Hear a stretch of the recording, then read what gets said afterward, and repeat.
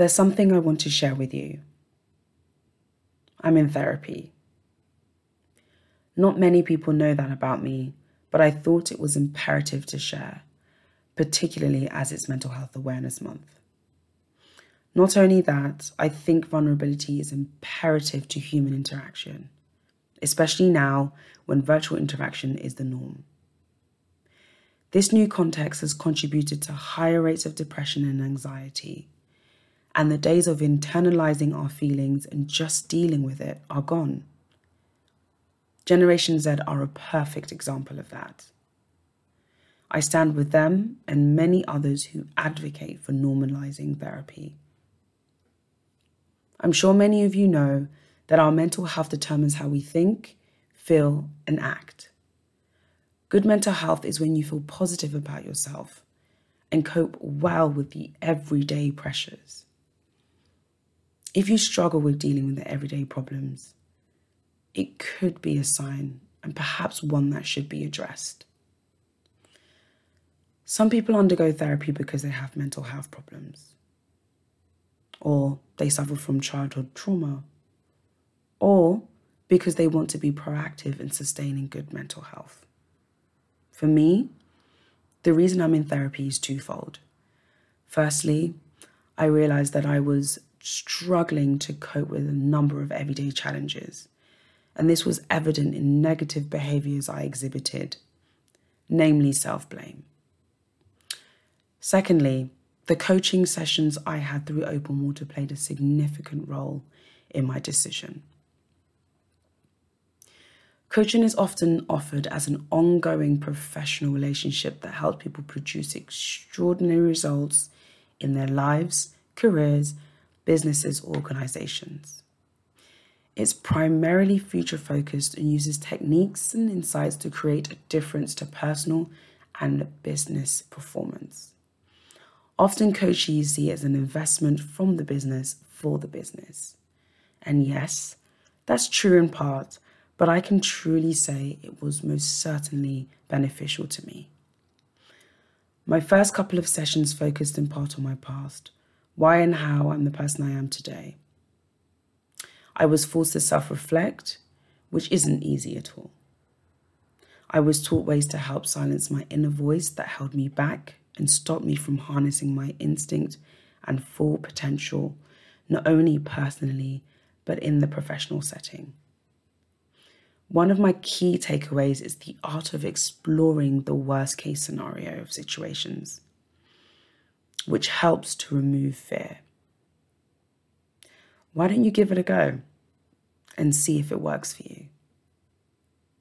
Overall, the experience taught me that I have the answers to my own problems. They are within me, and all I need is a conduit, which I believed was therapy.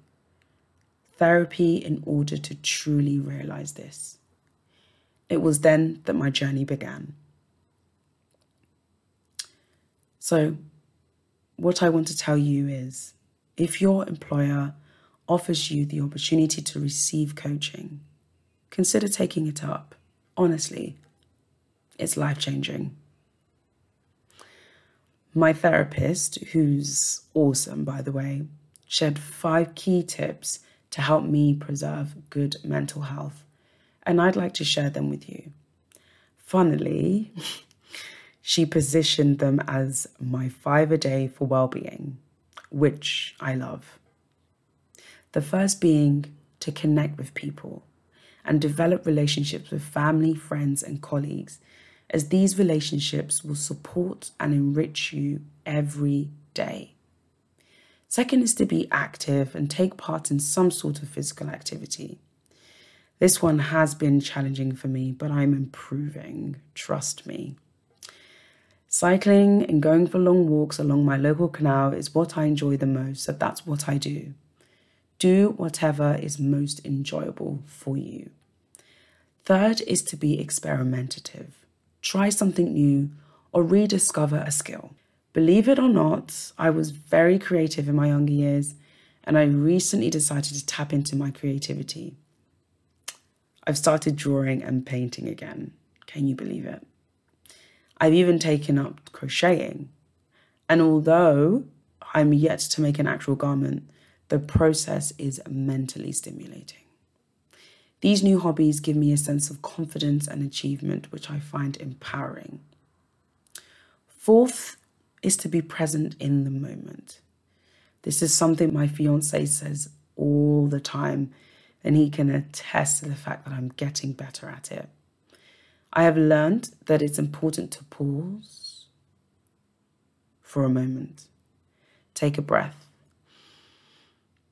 and let your senses do the work, and take in what you see, feel, smell, or taste.